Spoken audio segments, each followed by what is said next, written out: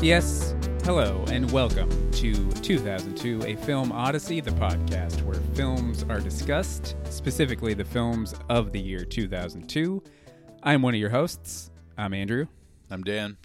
And there's Dan, and we are back, and we are continuing our quest, as always, to work our way through the entire theatrical movie release calendar of the year 2002 in chronological order, and have a conversation about every movie that was released that year. Right, Dan? That's correct, Andrew. That's what we do here. What if I just started? What if that was our new rapport? Just like saying our names like all the time? 40 episodes in, and I'm just like, that's right, Andrew. Like a sportscaster? Back to you, Andrew. Thanks, Dad. That sounds like thanks, Dad, from Liar Liar. Yeah. Great gift, Dad. Hey, great gift, Dad. Thanks, son. Well, so on this episode, we are starting a new day on the release calendar. We just wrapped up with March 22nd, 2002, and we're now moving on to March 29th, 2002. The final few. Which is very exciting because it's the very last release day. We are almost done with March Madness. Yeah. We've been doing March for a very long time. It's been a while. So we're almost immortal done. words of Aaron Lewis from Stained. Yes. It's been a while. That's right. So we're down to the final 5 films of March. Yeah. Yeah. How does it feel? Pretty good. You looked surprised a little bit when I said there were 5 left. I feel like you thought there were like 3. Yeah, we got 5. One of which we're recording right now. Sure. Yeah. CLOCKSTOPPERs. That's today's film du jour. I guess I should have built that up a little bit more. You just said just came right out and said it. CLOCKSTOPPERs. Well, what are the other 4 before we carry on? Yeah. So when we do a particular release day, we do it in alphabetical order. So we'll be starting with CLOCKSTOPPERS, followed by Death to Smoochie. Oh, sure. Yeah. Followed by Panic Room. Then The Rookie. And then we have the Piano Teacher. Oh, the Piano Teacher. Yeah. And then The Rookie. And then we are completely done with the month. And we can check March off the list. Right. But, yeah, as you just mumbled before, we're going to be talking about... Mumbled? Sorry. I wasn't like... Sorry, not mumbled. I would take umbrage with the fact that you said I mumbled it. And I'm like over here like muttering. You... yeah. All right. As you said it before, CLOCKSTOPPERS is the movie we're going to be talking about. We're stopping clocks. Yeah, we're going to freeze the future. Yes. Yeah, that's right. We're going back to March 29th, 2002, when a little movie called CLOCKSTOPPERS came out. And to help us talk about that movie, we've got a very special guest here. Lone Fam is here. Yay! Yeah, there's Lone. Lone, you requested this episode a while ago. A long time ago, yeah. Yes. I wanted to make sure I would get it. Yeah. Yeah. Did we have anybody else? No. Lobby for CLOCKSTOPPERS? No, you kind of claimed it, but yeah. Maybe everyone just kind of knew, hey, hands off CLOCKSTOPPERS. That one's spoken for. Well, I'm sorry. I didn't mean to imply that you muttered the title earlier. Yeah. You muttered. I didn't mutter. I didn't mumble. I spoke clearly. Yeah. I enunciated. You enunciated, yes. I just didn't say it with the verve and enthusiasm that you wanted me to. Which is not even, like, this movie was fine. I didn't even have, like, a bad time watching this movie. Yes, that's true. I didn't either. Nice. But, yeah, so that's the movie we're going to be talking about on this episode. I was going to say it's a time travel movie, but it's not quite a time travel. In a manner of sorts, Yeah. it is. Yeah. But, yeah. It's a time pausing movie. Yeah. Yeah. Really making use of that post-Matrix yes. bullet time sort of special effect. Yeah. Yep. Yeah, and it was like 7 days after my 10th birthday. Oh, very nice. Yeah. Yeah. It's formidable time Yes. for this movie to come out. Yeah. I didn't see it back then. I saw it for the first time Really? like a couple days ago. Same. Oh, Same. really? I also had never seen this. Oh my God. So yeah, Dan and I saw it for the first time in our 30s, Which is funny. mid 30s, Yeah. Like, late-ish 30s. mid to late 30s. Well, We're both 36 Speak now. for yourself, old man. Well, right now we're both the same age. That's We're true. both 36. For like another month. Yeah, so That's crazy. I am. It is a little surprising that it's not a movie that ever crossed my radar because Yeah. I'm a Star Trek Next Generation fan, and Jonathan Frakes, who played Riker on Star Trek Next Generation and directed a lot of the movies. I think he directed pretty much all of the Next Generation movies. Directed this movie, and it was like his first non-Star Trek thing, so it feels like something I would have seen for whatever reason, but never got around to it. Oh, that's interesting. Yeah, I didn't know that he directed the movie until like we started doing this podcast, and I looked at information about all the movies that we were covering. So I didn't know this was a Jonathan Frakes film until semi recently. I thought about doing a letterbox list for Frakes. But it would have just been like 3 Star Trek movies in this, so I didn't do it. Yeah. So I've not seen Thunderbirds 2004. I didn't know he directed that either. I Yeah. guess that makes sense, Yeah. having seen Clockstoppers. Right, although that movie looks a lot worse than this. Right, with Ben Kingsley. Yep. I just want to set the scene a little bit of what's happening in here. Dan just took a sip of some Capri Sun. Right. Now this makes it sound like I brought my own Capri Sun. Like this is just my beverage of choice. Yeah. But that's what you had, and this was your request, Sloan? Yes, it was my request. Okay. Andrew always has Capri Sun for me. Yeah, I do sometimes have Capri Sun here. Now, do you have Capri Sun for you normally? Is that why you would normally have it, or is this a thing? You can bleep that if you want. Yeah, my son, whose name I usually bleep on this show, yes, does like Capri Sun. Yes.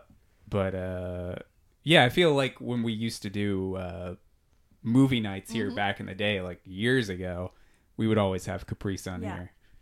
Yeah, and Isaiah would always get it. Yes.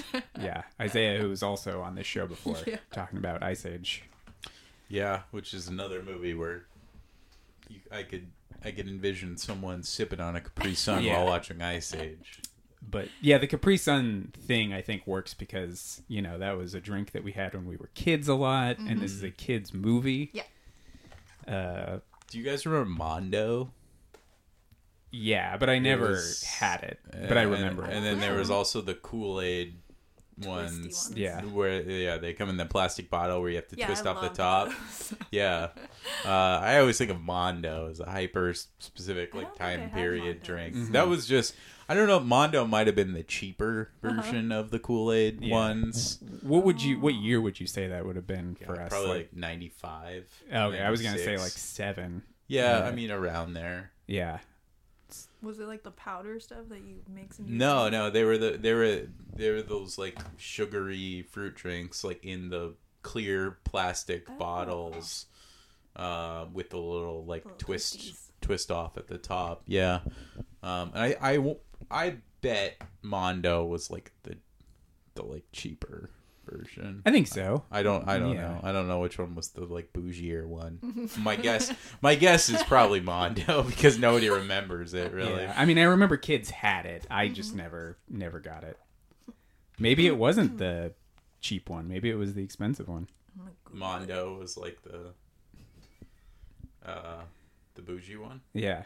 Mondo drink 90s. Well. Mondo squeezers. Yeah, I do remember those. That sounds dirty. Mondo She's squeezers. got the Mondo squeezers, dude. Just like a moron. Gosh. Well, yeah. So Clockstoppers is the movie we're going to be talking about. Yeah. Wait. Hold on. Okay. All right. So sorry to go. Yeah, There's go ahead. Kool-Aid bursts, which this resembled according to the Wikipedia, and then there was also Squeeze It? I just saw that. And it was Squeeze It was owned by Betty Crocker. Betty Crocker Squeeze It. Wait a second. Did you say Squeeze It's like it was obscure? Because I know Squeeze It's. No, I well. mean I remember Squeeze It's also, Uh-huh. but I didn't really remember. I mean, I know when I saw it, I was like, oh right, Squeeze It. I actually Yeah. don't remember that one. But I was more so remarking on the fact that Betty Crocker was the proprietor behind Squeeze It, which I did not know. Man, we should have got some Squeeze-Its for Good this episode. fucking luck. Go on eBay and buy them for like hundreds of dollars, and they're like from 20 years ago. Would you drink a Squeeze-It No. from No. 1998? No. Hmm. I'm not one of those like YouTube. You've seen the like YouTube guys that eat like Civil War rations and stuff like that, right? Don't actually, Oh, gosh. but I believe they exist. Yeah, those guys exist. Listen. We could do a whole podcast about that, Yeah, and if you got time, I got the info. yeah. About food stuff that you watch on YouTube. Yeah, we should do a whole episode about that and get like no listeners. Well, before we go on too many other tangents, yes, Clockstoppers is the movie we're going to be talking about, directed by Jonathan Frakes, starring Jesse Bradford.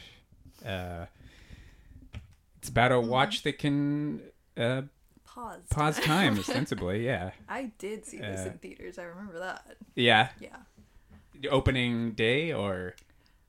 I want to say yes, just because that was a common thing for me to do at the time, and I almost always chose the family movies that we would watch, so I definitely requested this one. Yeah.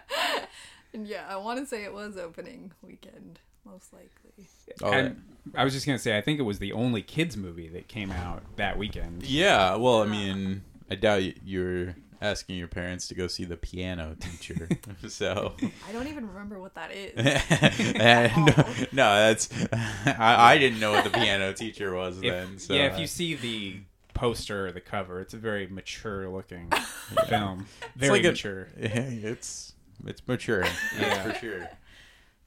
Yeah, this one was geared towards me. Yes. Yeah, I feel like even though it's about like teenagers, it was definitely geared towards like 8 to 10-year-olds. Yeah, yes, that's true, because there's a moment early in the film like where Frank Stewart, like in Hyper Time, writes like dirtbag or something like that, and Michael Biehn reacts like, he's like, oh, real nice or whatever, like he called him something way worse than dirtbag. Yeah.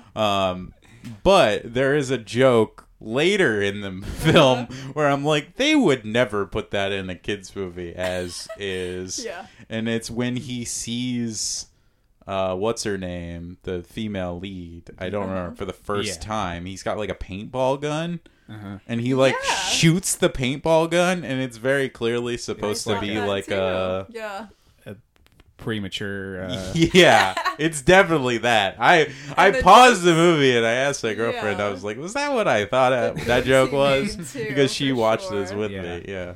Nowadays I feel like that would bump it up to a PG-13. It just wouldn't even be in the movie probably, yeah, if it was meant for kids. But yeah. But obviously as a kid that would definitely just But when it would. Yeah, I mean, I saw American Pie and didn't get half the jokes in that movie in 2001. So I did too. Because I feel like back then in 2002, if a kid watched that movie or watched Clockstoppers and that gag happened, and then he like turned to his dad and was like, "What does that mean?" and he explained it, it would just be like, "Yeah, it was a ejaculation joke," and it was no big deal back then. Yeah, but now I think it's not appropriate. It's because we went woke. Yeah. We went woke. We went broke.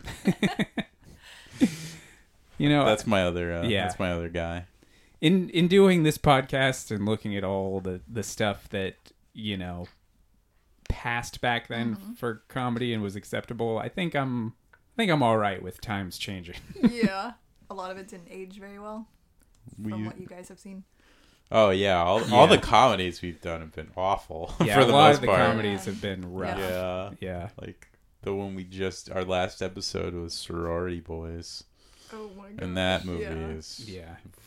I mean, that movie has like That movie uses like date rape as like a joke. Like, Oh, damn. yeah, it's pretty bad. And Slackers. Slackers is, I would say, even worse than Sorority Boys in that I would respect. definitely say it's worse Yeah. than Sorority Boys. Really? Yeah. I haven't seen either of those for like years. Mm. So I do not remember. Yeah. But yeah, Clockstoppers. Yes. So yeah, we'll get into the movie. We'll talk about the plot, the cast, the soundtrack. Well, I think we even said what we would do. We would talk about what we would do if we had hyper time capabilities. Yeah. So we got a lot to talk about. But before we get into that, we could relax a little bit. We could chill out. Lone, you are familiar with our chill out session? Our famous Yeah. chill out session. What's the chill out session? That's just where we talk about like random things that like we've things seen. recently Yeah. seen. I don't know if you have anything that you've recently seen that you want to bring up. You know, Dan and I could definitely go first. The only thing that I would bring up is I saw The Howling for the first time ever. The original one? Yeah. Or the Okay. 80s one? Is that the original one? The from 1978. Oh, is it 78? I thought it was an 80s movie. Yeah. Yeah, that was the first time I ever watched it. I watched it recently with Jake, and neither one of us had ever seen it fully. Oh, wow. And I really enjoyed it. Great movie. Yeah. Yeah. Yeah. I've never seen it. Oh, Wait, really? what? The Howling? Yeah.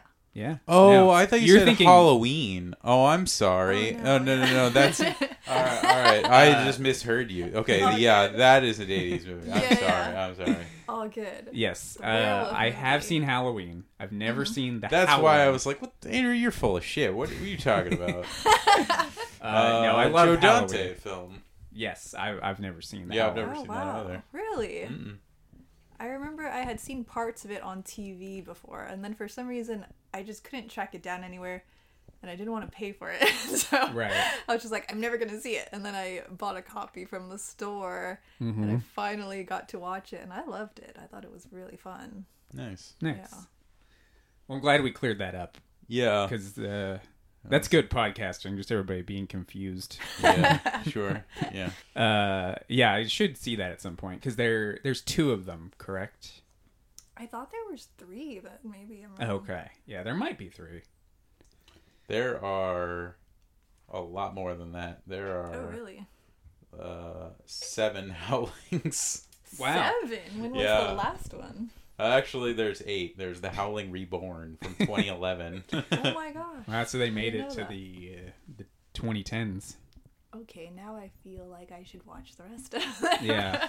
Well, I don't know. Just looking at some of these. Was Or there- at least the first few. Yeah. Was there one that came out in 2002? Did one get a direct to video? No. 1995 and then 2011 was like maybe like a reboot or Okay. whatever. Yeah. 8th film and reboot of the Howling film That's wild series. that it got to 8. Yeah. Anything else you've recently seen, or is that pretty much that's about I've it? just been watching a lot of spooky movies. Yeah. I've just been repeating a lot of stuff. Like Return of the Living Dead was really Yeah. fun. Just stuff like that. And The Craft. Watched Practical Mm-hmm. Magic for the first time in like ages because I don't think I understood that one when I was younger. Yeah, that's a movie I saw when I was like Like a little 10 kid. or whatever. And Yeah, I and was like, why did I see didn't that? really get it at the Yeah. time, so it was interesting to revisit that one. I think I thought it'd be funny like Hocus Yeah, I Pocus thought it was was gonna to be funny me. like that too. I thought the same thing, and it totally It's not. wasn't. Yeah, had like an abusive partner in there and all of that, and I was just like, oh, this is pretty dark. Yeah, it is a little dark. I saw Yeah. that with my grandma in theaters. Oh, really? Yeah. Oh my god, in theaters. I think she, saw that Nicole Kidman was in it and was Yeah, just like, yeah. oh, this will be a good movie. And I think she liked it, and I think I thought I liked it at the time, but I don't, There were a lot of movies like that in the like the mid to late Yeah. 90s when we Yeah. saw them, where I'm like, Yeah. it's my favorite movie. 9 get it. Months with Hugh Grant. And I'm like, what the fuck did I like that movie? Yeah. I didn't even understand anything in it. And one of those movies turned out to be basically my favorite movie ever, which is Boogie Nights, a movie that I mostly didn't get, Yeah. but saw it many times since. Yeah. But yeah, Practical Magic. Yeah. So you've been watching a lot of spooky stuff. I also had rewatched a different werewolf movie, and it was A Werewolf in Paris.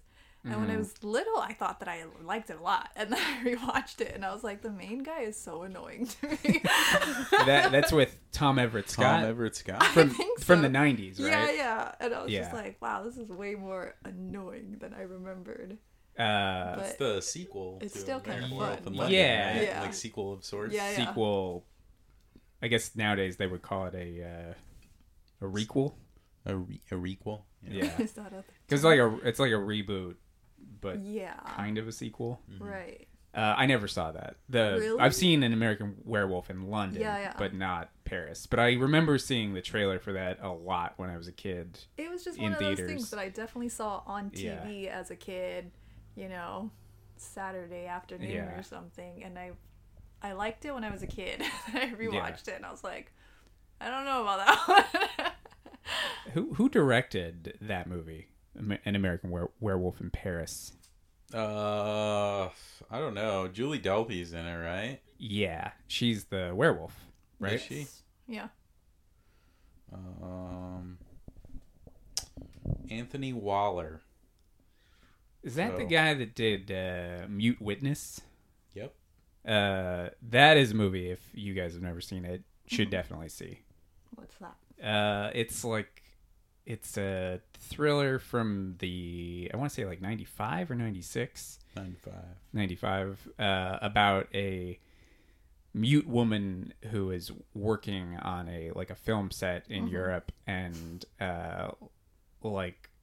leaves the set and then returns to the set later on to, I think, retrieve something she left there, and then witnesses a snuff film being filmed there. And she kind of has to escape very quietly from the murderers. Really good, just suspenseful film. Pretty great, first 40 minutes. Yeah, recommended. That's all I've been watching though. What have you guys been watching? Same here. A lot of spooky stuff. I guess we should say that we are recording this on October 11th, 2023. But the episode might come out November.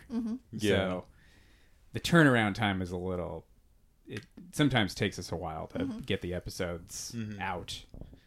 But yeah, you might be hearing this in November and be like, why are they talking about horror films? I think most people will figure it out.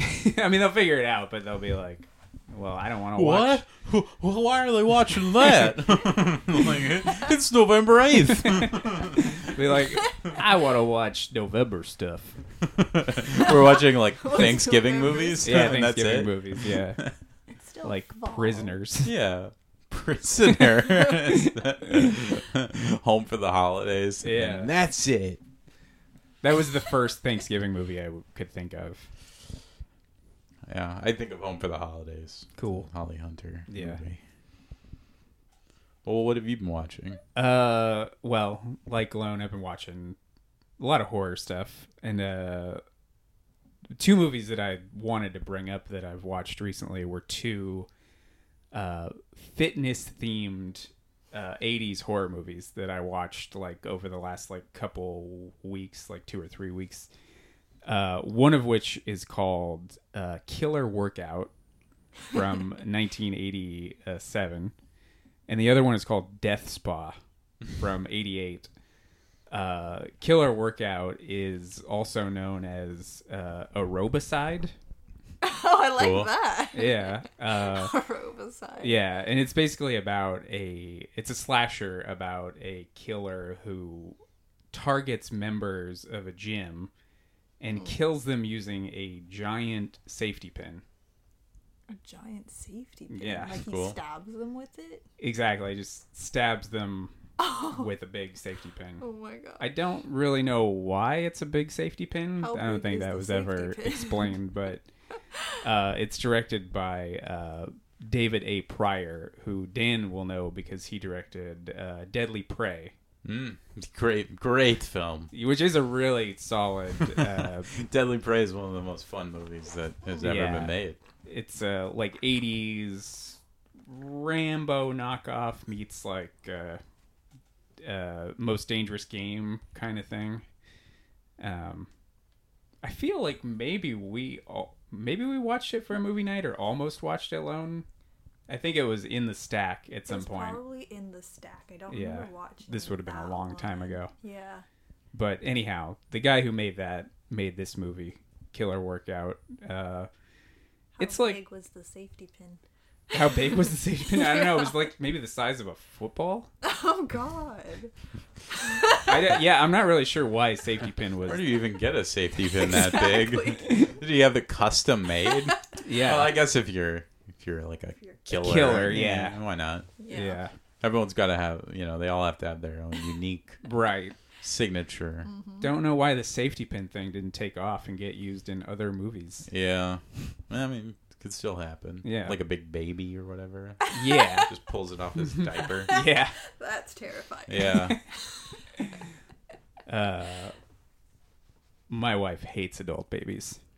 Well, who likes them? I mean, nobody does, but I think she's especially like creeped out by them. I mean, yeah. I mean, okay, so this isn't gonna make me look good, but I've I'm prone to rabbit holes on the internet, finding freaks online. Okay. And I've found some like adult diaper guys online. Okay. That's all I'm gonna say. But it's a dark corner of the internet. I would imagine. There are It many is. of those. It is your wife's biggest nightmare. Maybe. Yeah. Well, yeah, you should. I was gonna say I've seen some things. You've seen some stuff. I was gonna say send me the link, but don't not recently. This was like a COVID thing, lockdown, and I'm like, well, I need to find some freaks that make me feel better about myself a little bit, boost my self-esteem. At least I'm not there. Yeah, right, exactly. Not at that point. Yeah. Yet? Yeah. You think I'm getting there? To the adult baby phase? No, I'm not getting there, my friend. That's not happening. Well, where was I with the movie? We were talking about big safety pins. pin. Yeah. Fairly entertaining. There was some fun stuff there. Kind of repetitive because it's basically just a series of like kill scenes that are immediately followed by like lengthy workout montages. So it's just somebody gets killed and then it cuts to like a montage of ladies doing aerobics in spandex for like 2 minutes, and then it's another kill scene, and that's pretty much the whole movie. So pretty repetitive, but it's on Freevee, so Great. and it's also on Blu-ray if you want to get the Blu-ray via Olive Films. But yeah, there's that, but I think I prefer Death Spa, the other movie, which is again like it's a slasher about like a bunch of mysterious deaths at a health spa / gym. But this one is more like supernatural. It's about a spirit that has possessed the club's like computer system and has access to all the like workout equipment. So fun. it basically That sounds creates fun. all these like malfunctions. Like it kills all these people using like the sauna and the weightlifting machines. That's Yeah, cool. that sounds fun. It is pretty fun. I actually really recommend it. Much better than Killer Workout. AKA Aerobicide. AKA Aerobicide, yeah. So, yeah, the deaths in Death Spa have a very, like, Final Destination I was vibe. gonna say that's kind of what it sounds like. And that one is on Shudder currently. Nice. So, that one I recommend. Yeah, I mean, I've seen some other, like, current stuff. I think the last thing I'll bring up before I throw it over to you, Dan, is I saw a movie called Ennismen. Have you heard of this? Dan just made a furrowed brow. Well, no, I don't know what you're talking about. So it was more so that. It was a movie that was released or premiered at Cannes last year in 2022, and then got released over here in the States, I think in early April 2023. And it's like a folk horror, like psychological horror thing from Britain about like a woman who volunteers as like a wildlife observer on this island like off the Cornish coast and basically starts to go insane. It's like super slow and experimental, so it's not for everybody, but I was able to kind of get on its wavelength, so I had a pretty good time with it. And that one is currently on Hulu. And that's pretty much it. You also saw Exorcist Believer. Yeah, I figured I'd let you bring that up since bad. Yeah. Is that a newer one? It's the new Exorcist, Yeah. The David Gordon Green one. He did he did the Halloween like trilogy that just happened. Yeah. It's like fine but boring for a while.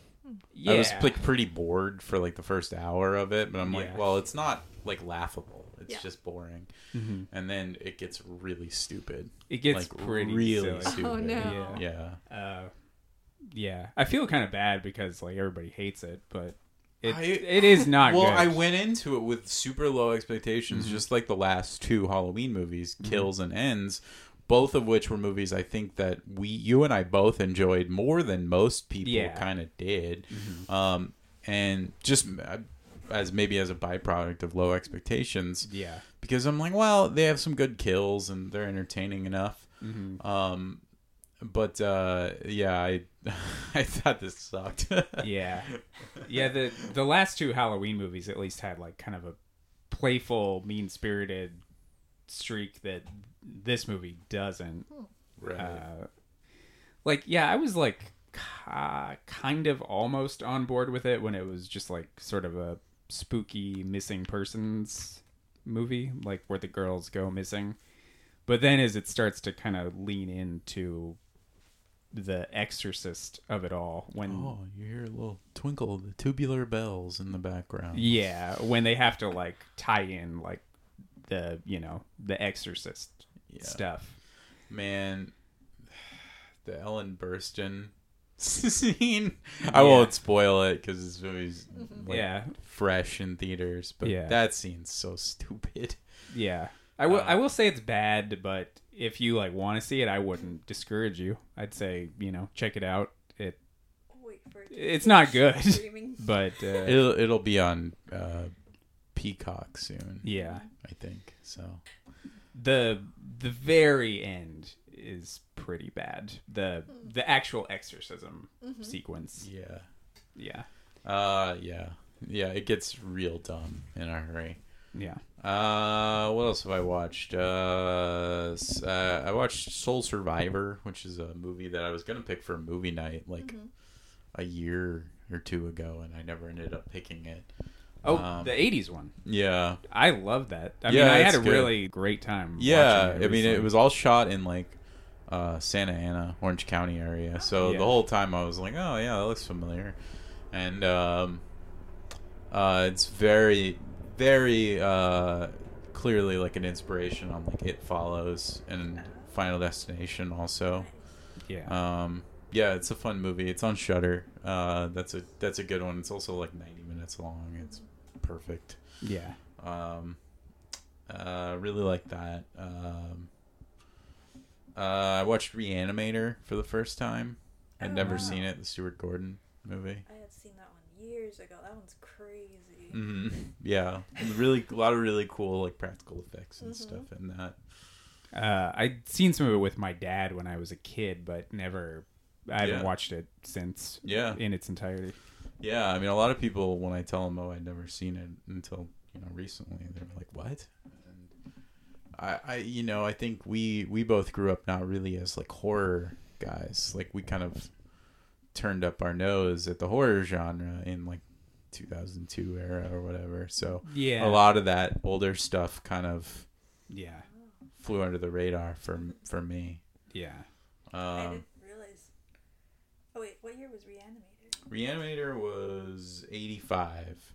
So it was just something that like just because I didn't really like the genre, when I was a teenager, it's just not something I ever would have thought to go back and check out, the older stuff like that. Like I didn't see Halloween until I was probably like 18, 19, something like that. Yeah. Yeah, I think like my dad rented a bunch of Halloweens when I was like in 5th grade, and like Friday the 13th. So I saw like a couple of them then, but really come to love like the original Halloween, a lot later. Let's see. I've watched some other stuff. Watched Carrie last night, and then found out that there's a 2002 Carrie TV movie. Yeah. Yeah, I remember and that. I was like, mercifully, I'm like, oh god, it's just a TV movie. We won't have to watch it. I was gonna say, are you guys gonna veer off into the little TV movie? Maybe we'll do a TV edition. Yeah, maybe like a roundup. Or like the movie series of stuff. Yeah, we definitely want to do like some like one-off episode, like a video game episode and some other stuff. Yeah, we'll do a video game episode, maybe a TV episode. Because I do at some point want to talk about Push Nevada, which is a random show that I'm definitely the only one that cares about nowadays. You're right about that. Last movie, I mean, I've watched a few other things. I've watched a decent amount of stuff lately, but the last thing that maybe is worth mentioning or whatever, pretty good movie. Not like a movie I probably will revisit anytime soon, but I did like it. It's from 1977, called The Haunting of Julia, with Mia Farrow and Keir Dullea. And Tom Conti, who played Einstein in Oppenheimer. It's a Richard Loncraine film, but it's like kind of a supernatural. It's horror adjacent. I wouldn't really say it's a horror film, but it's about like spirits and stuff like that. And it's Mia Farrow, and I don't know, it's pretty good. It's got a fun like score. It's very like this icy electronic synths and stuff like that. And she plays like a lady whose daughter dies, and she like goes into, you know, like a mental ward or whatever for a few months, and then she gets out, and Keir Dullea is her husband, and she leaves her husband and moves into this like old apartment. It's all shot in London in the 70s, so it looks great. And then there's like a spirit haunting, and it's like a little girl, so she thinks it might be her daughter, but then it turns out to be someone else's daughter. But it's a pretty good movie. It's not amazing, but it I liked it. I had a pretty good time with it. And it recently came out on Blu-ray, right? I feel like I just not too long ago saw the Blu-ray somewhere. Shout Factory put it out on 4K. Nice. Yeah. And I actually bought it. I got it for like with a coupon at Best Buy. And then I traded it in after I watched it, because I was like, well, I liked it, but I'm not going to watch it anytime soon. So. Gotcha. You just traded it in? I traded it in. Had to make room on the old shelf. Yeah, a lot of movies coming out in the next few months that I'm going to buy. Yeah. So that's what we've recently watched. Should we dive into the main film, or is there anything else anybody wants to bring up? Let's do it. Let's kick it into hyper time. Well, yeah, let's move on to the film du jour, Clockstoppers, directed by Jonathan Frakes. Have you ever gone a wandering in the pale blue light? What's the tallest man you've ever seen? Jonathan Frakes. Yeah. Sorry. Is he your favorite Star Trek character? No, Picard, obviously. You fool. Why are you even asking me that? Of course it's Picard. Anyway. Before we get too in the weeds. Clockstoppers. Yes, Clockstoppers. So we already said earlier that Dan and I did not see this in theaters. You, Lone, might have seen it. Yeah, I definitely saw it in theaters. Was it a big movie for you when you were a kid? Did you kind of like rewatch this from time to time, or? It wasn't like my favorite movie or anything like that. I definitely rewatched it a few times, probably rented it when it finally came out. Yeah. But yeah, it wasn't something that I had on repeat necessarily, but I did like it. Yeah. And I think for you and I, Dan, we probably just didn't, we were just a little too old, maybe. We just didn't bother with it. What? My stomach made a very loud noise. Oh, I didn't hear it. Yeah, well, it probably got picked up on the mic. It was loud. So you'll hear it later, probably. You want to take that again? You wonder what it was. Yeah. Well, yeah, so you saw it in theaters. But if my stomach did it again, the exact same impeccable calming timing. I didn't even hear it the first time. Your stomach's trying to answer for you, I think. You and I did not see it because I think we were probably a little too old. We weren't in the right age demographic. Yeah. Although, like, when you think about it, we kind of were probably in the sweet spot. But I think you and I were also just, like, a little more pretentious than the average teenager. Yeah. Like 14-year-old. Yeah. I don't know. I guess for me when I was watching it, it just seemed like it read. Yeah, like I guess we were maybe a couple years. Yeah, too it old. read to me like it was more for like 10 to 12-year-olds. Yeah. Yeah. Yeah. Like I know we saw Big Fat Liar and we talked about that before on the podcast. That movie rips ass. It's awesome. But that had like, more like inside like movie Hollywood jokes. Well, even then, I didn't see Big Fat Liar, and I think I had to be convinced by you that it was actually like good or whatever. Yeah, is it good? I don't know if it's good, but well, at the time, yeah, we thought it was like pretty good for what it was. Yeah. Yeah. No, I didn't see this until a few days ago. Yeah. How was it watching it for the first time as a 36-year-old? A little strange. Yeah. A little strange. I mean, yeah, it's just how it's gonna go with this show. Right. Inevitably, I'm just gonna watch some stuff that I never would have thought I'd see. Yeah. And that's not even like, this is a fine-ish movie for what it is or whatever. Like, but it was still just something I'm like, well, why would I, a childless 36-year-old man, ever see Clockstoppers? Yeah. Yeah, because it's kind of interesting because it is a movie starring characters who are playing teenagers, like playing like older high school kids, but the movie is clearly geared towards like younger 10-year-olds. Yeah. And it's clearly written by 50-year-olds. Yep. And it's starring kids that are not teenagers. Right. Like Jesse Bradford is for sure in his like mid-20s, right? Would you say early to mid-20s?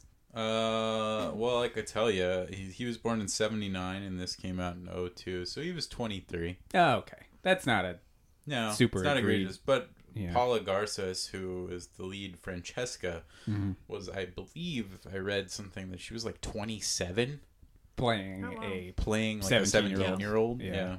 I mean, and it's not even like she doesn't look like old or whatever, but she does look maybe not 17. Yeah, like they don't look old, but they definitely don't look like high school kids. So yeah, interesting that it's made by older folks geared towards very young kids, starring. I thought you that know. was interesting too when I Yeah. rewatched it, and I was all like, was this a kid movie or was it a teen movie? You know what movie it reminded me of watching it? Like another movie that I actually think is why I thought was like good at the time, and maybe I still would kind of enjoy or whatever. But is similarly in a sort of bizarre tonal nothing land is Sky High. Oh yeah, It reminded me of Sky High, Yeah. where I'm like, what age range exactly is this movie for? Yeah, and it is kind of confusing sometimes where you're like, who is this meant for? Just when the jokes are maybe like a little stale and the actors are a little older than they're supposed to be. You're like, who is this for? I thought you were gonna say Spy Kids, actually. Yeah, similar to that too, Yeah, for sure. definitely. Which is a movie that I saw Spy Kids 3D in theaters. Yeah. I saw those movies up until that point. I didn't. Mm-hmm. That was the last one for me. But. Yeah. And I think the Spy Kids movies are, or at least the first three, are pretty well regarded by people that are maybe a little, like 5 years younger than us or so. Do you care for the Spy Kids movies, Lone? I Or loved Spy Kids when it came out, definitely. Yeah. The big thing was like the microwave that could like make you a full meal. Yeah, right? It had like a kitchen that could make anything, Yeah. right? Yeah. I just thought all the little gadgets were so cool to me, for sure. It's real weird that kid is married to Meghan Trainor. Oh, is he? Yeah, you guys didn't know this? News to me. All about that bass. Wow. Singer. Didn't know that. Yeah, I mean, I know who Meghan Trainor is, but I didn't know. No treble. Yeah, I didn't know that the kid was Yeah, Daryl Sabara. Sabara, yeah. Who's not a kid anymore. Right. No, like I remember they were like photographed by paparazzi like leaving a sex shop when they first started dating, and I just remember that being like such a strange photo because it was like post all about that bass Meghan Trainor, so she was like famous, and then it's the fucking Spy Kids kid. Like, what the hell? Yeah. Huh. And they're like holding like, you know, like a black bag because you can't have see-through bags at that store. But yeah, the kitchen from Spy Kids could like make anything you wanted. And I do remember that, and I think that just kind of speaks to something that was a big thing in kids movies when we were kids in the 90s, like that kind of wish fulfillment thing, like movies where kids got stuff that they really wanted was super cool to us. Yeah, like sure, Richie like Rich. Richie Rich, yeah. Like he Blank had check. yeah, like he had a McDonald's in his house and a roller coaster in his backyard. There's like an unlimited amount of like super soakers and stuff like that. Right. Yeah. And then Blank Check. He had a water slide in his room that went to a pool. Mm-hmm. Preston Waters. Yeah. Yeah, I think Clockstoppers does kind of get at a little bit of that kind of thing. Like, oh, he's got a watch that can pause time. Mm-hmm. Yeah, it's definitely an idea that would like sound cool to like an 11, 10-year-old. Yeah, and it just got me thinking, like, if a version of Clockstoppers came out when we were at the right age, like in the mid-ish 90s, like, what would that be like? It probably would have been with like Joshua Jackson. Sure, from like the Mighty Ducks movies. Yeah, or whatever. like somebody that could play like a cool nerd. Thomas Ian Nicholas. Yeah. From Rookie of the Year, Kid in King Arthur's Court. Yeah. Oh yeah. Yeah. I loved that movie. Kid in King Arthur's Court? That's like the forgotten Thomas Ian Nicholas. Oh my god, that was my favorite. Yeah. I think I've only seen that movie like one time. Yeah, I just saw God. it back then, yeah. I saw it all the time. Really? I thought it was so cool. I know we weren't like prepared to talk about this, but do we have favorite kids movies from when we were kids? Oh, I have tons of those. What is just one off the top of your head? Off the top of my head, one of my favorite ones for sure is The Sandlot. Oh yeah. That's more of our Yeah. All of the like sports kind of kid movies. I thought those were fun. Kids sports movies in the 90s are definitely like, because my two that popped into my head were D2, Mighty Ducks 2, and Little Big League. Yeah. Those were my two favorites. Yeah, really for sure. Little And that's Giants. another thing. Yeah. Little Giants is good. Annexation of Puerto Rico. Mm-hmm. I just watched Little Giants. Really? Yeah, like a week and a half ago, probably. Why? I was at Travis's and he put it on. Oh, sure. Yeah, Okay, I that loved makes that sense. movie. Yeah. But yeah, just speaking of Little Big League, like that's another thing. Like, oh, kid got his own baseball team. Like, sure. There was just something to that back then that was just cool. Favorite baseball team. Yeah, too. you got the Twins. I feel like that is not something that really comes through in kids movies nowadays. Like where that's a thing where they're like, oh, the kid got whatever he wanted. I wonder if there's some sort of like psychological reasoning behind that, or like, oh, a bunch of kids our age grew up entitled because they thought they could have like a fucking water slide in a McDonald's in their house or whatever. Yeah, right. But yeah, I guess just getting back to Clockstoppers, the one thing that I wish there was more of in Clockstoppers was them after, they realized they had the watch that could pause time. I wish there was more of them like having fun with it, like I agree. playing pranks. And and using it to their advantage. Definitely. Now, when they do fuck with people, like when they're at that like intersection, which I know right where that is, by the way. That's in Old Town Orange. Yeah, I did recognize and that. they filmed there like several times throughout this movie. I did notice that. Because they have the roundabout there. Yeah, exactly. That coffee shop that's like in the corner there is now a Starbucks, so it's very depressing, I guess. But when they mess with people, what I don't understand, like when they put that kid's nose ring on the spoke of the bike, and then like that dog like pissing on the ticket lady's vehicle, and they like move them all around. When they come to, why are none of them questioning how they ended up there? They're just like, oh, this is where I am. Right, because if none of them are like, wait a second, I was just over there a millisecond ago. Yeah. Am I losing my mind? Because if you were experiencing that in real time, not in hyper time, you would have literally just seen a dog appear on your driver's seat. Yeah, exactly. And then not only that, but she was writing the ticket, and they moved her to write the ticket on her own vehicle. Yeah. So she'd be like, wait a second, I was just over there. Yeah. Now I'm here. There's a dog peeing on the thing. Am I having like a stroke or something? Yeah. Like, is my brain okay? Right. I'm less concerned about the dog piss and more concerned about my how health. I ended up here. Yeah. Am I all right? Yeah. Or like the kid that's on the spoke.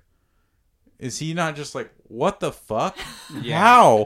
How? This is a physical impossibility. Like, I was standing down the street. And he's also like, ow. But like, there's no reason. He's not in pain. He's just locked into that position. Right. Yeah. Well, that being said, even though, it's very illogical, their reactions to all that stuff, I wish there was like a little bit more of that in the movie.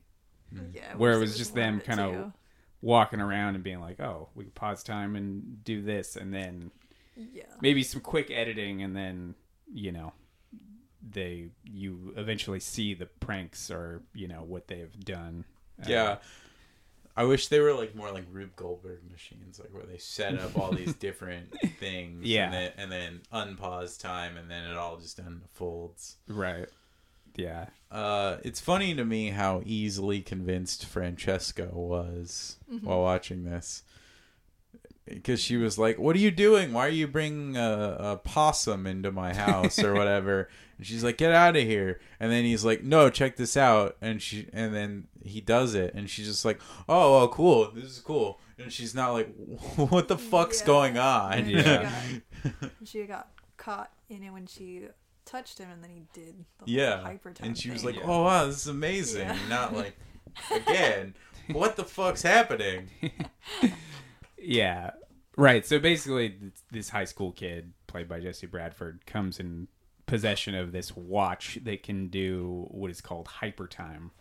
It's not necessarily pausing time, it's just making them, like whoever is touching the watch, go extremely fast. Crafted by the great French Stewart. Right, made by French Stewart.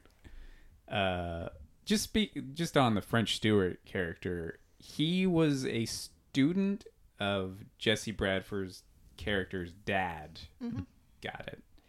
So he's supposed to be a college age kid who just aged rapidly? Yeah. Got it. That's the thing, yeah. He is, because he aged because he was in hyper time or whatever. Yeah, he was held captive in hyper time.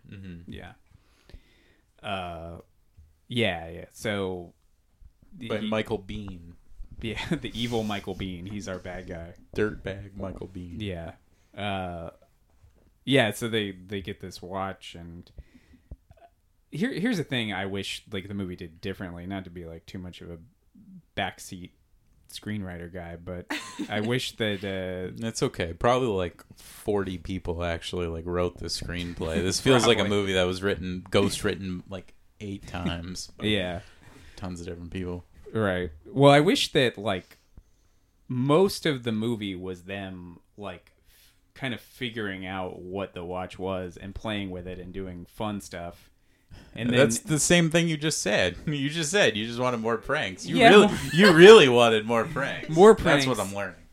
And them like realizing what the watch does, and then like minimal scenes dedicated to the bad guys like tracking them down, like them figuring out like, oh, where's this watch? We got to figure out who has it, and kind of like ping ponging back and forth between them. I'm with you. Just so we get more fun stuff with the watch. That's all I'm saying. So you wish they had more fun with it, Absolutely. And then it's less like we didn't need to be introduced to all the Michael Biehn stuff in the first like few minutes of this movie. Yeah, the adults in this movie are not fun. No, they're not. No, the villain's not fun. No. I definitely think that's part of why I didn't rewatch it that much, is because I was like, oh, it's not as fun as some of the other movies for sure. But it could be. Yes. Yeah. I did like the novelty of the watch. I definitely liked that a lot. And at the time, I think those kind of watches were pretty popular.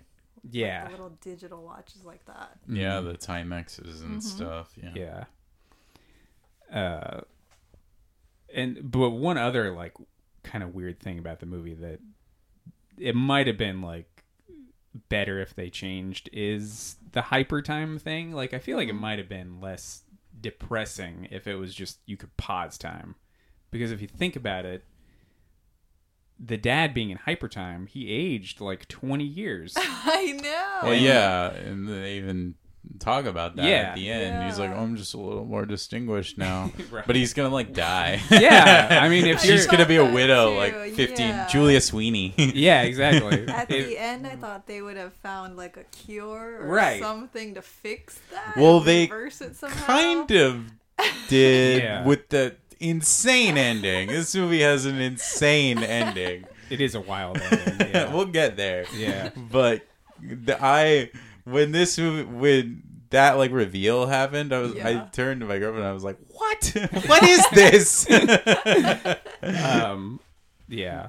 But just regarding the whole hyper time thing, just like the idea of introducing that where, you know, if you're in hyper time for too long, you'll age very rapidly is a little bit of a dark Downer. thing for a kid's movie. Yeah. Especially if you're a kid whose mind might wander to dark places. You'll be like, wow, that means his dad is going to die like a lot sooner than he should. Well, I will say I didn't really think. I mean, I recognized that, but I didn't really think about that while watching this movie. But maybe a kid would.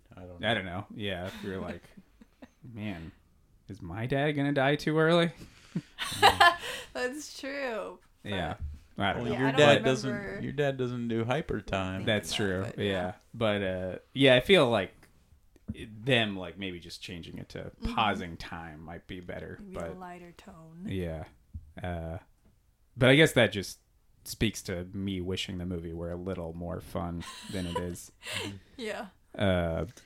You mean all those Blink-182 tracks on the Yeah. soundtrack? Yeah. Oh, this is where we should talk about the soundtrack. Yeah. Were you a fan of the soundtrack, Lone? I thought it was really funny because I didn't remember the soundtrack at all, and so when I was listening to it, I was like, "This explains a lot," you know. I was like, "This is probably lodged in my head somewhere subconsciously because there's so much Blink-182 and stuff." There's like 3 Blink-182 songs right. at least, right? And all the small things and and like First Date, right? Yeah, I thought the soundtrack was really fun. But it was funny because at the very end, there was a track that I didn't recognize, but Jake immediately recognized. And then he was like singing along to it. And I was like, what is that? And then he was like, you don't know who Phoenix TX is or whatever? And I was like, man, that's a band name I haven't thought of. I remember Phoenix TX. And I was like, I didn't know who that was. I remembered coming across the CD all the time at the store, but yeah, I had no idea who that was. I just liked how it sounded because it's like pop punk or whatever. Yeah, there were a few of those like Simple Plans on the soundtrack too. Yeah, it was definitely a throwback soundtrack. Like Phoenix TX, I was just gonna say I had a burned copy of one of their CDs back then. Yeah. Cool. Oh my god, I didn't even know that's who it was, but I thought it was. Did you say Lit? Were they Lit's on the soundtrack? On the soundtrack, yeah. But then there were also like just kind of popular songs like Never Let You Go by Third Eye Blind, which is not pop punk, but it's a popular song. Rock. And then Bohemian Like You by the Dandy Warhols, of course. I think the funniest song was the one that they chose. It was like the Time After Time cover song. Oh, thanks for bringing that up. I was just about to bring that up. Like, so before I even watched the movie, I was looking at what was on the soundtrack, and I saw that Uncle Kracker did a song called Time After Time. And I was like, that's not the Time After Time, right? Right. And I clicked on it and watched the YouTube video for that song. And sure enough, that's what it was. And it's like the worst song I've ever heard in my life. I agree. And it was just, obviously, it was such a corny song to choose, too, for the whole theme of the movie. And I was like, oh my goodness. Yeah, like that's when you should just use the original, the Cyndi Lauper Time After Time. But I'm glad they didn't, I guess. Because I associate the original with like Romeo and Michelle or something. Yeah. Sure, yeah, I guess that's true. So and now you can associate Clockstoppers with Uncle Kracker. I mean, it's kind of at least in the background. That's true. It's not like it was not just really super. Funny that it was chosen for that scene. Yeah. Yeah. But I'm not going to lie, when you called this movie, when you said you want to do it, I kind of thought that the reason was because of the soundtrack. I didn't remember the soundtrack at all. Pop-punk centric. A really funny surprise for me watching it and hearing all the songs come up. And I was like, this is like stuff I would play at the store. Yeah.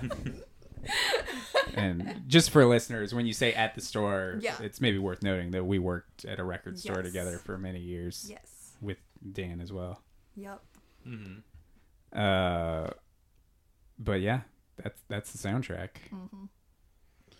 Yeah. Did we name all the the big notable songs on the soundtrack? We talked about most of them. There was also a Nickelback song on Nickelback, that was the other one I was going to say. Yeah. Cranberries are in there somewhere. I don't remember them. I don't remember that either. There's a couple like hip hop songs. Right. Oh, because there's a DJ battle sequence. Oh yeah. Quite the sequence. Yeah. Where they're moved. Yeah. Like so. Jesse, so that's the fun stuff you want. I wish that was funner. I wish it was too. But yeah, so Jesse Bradford's character has a buddy named Meeker. Meeker, is that right? Yeah, I think so. Who is enrolled in like a DJ competition. Mm-hmm. But when they get to the competition, he's like really bad. Yeah, and he can't. So they use the watch to help him. Mm-hmm. So that they'll like pause him and help him out and make him do cool dance moves. But what I don't get is why, like, if you're in the audience, you don't see Jesse Bradford, like flashes of him moving Meeker around. You're not like, well, did I just see a guy move so fast? Yeah, I would say maybe they just go too fast. Too fast, yeah. I think they kind of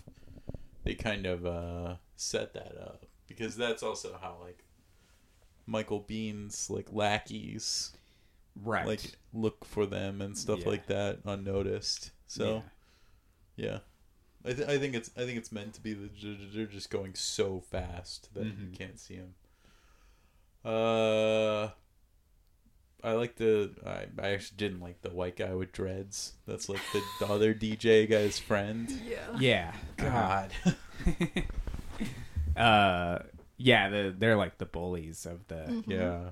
Is that the guy that gets his nose ring? No, that's those were Taser. just taggers, right? Like, Right, they were that's just right. like tagging. Yeah.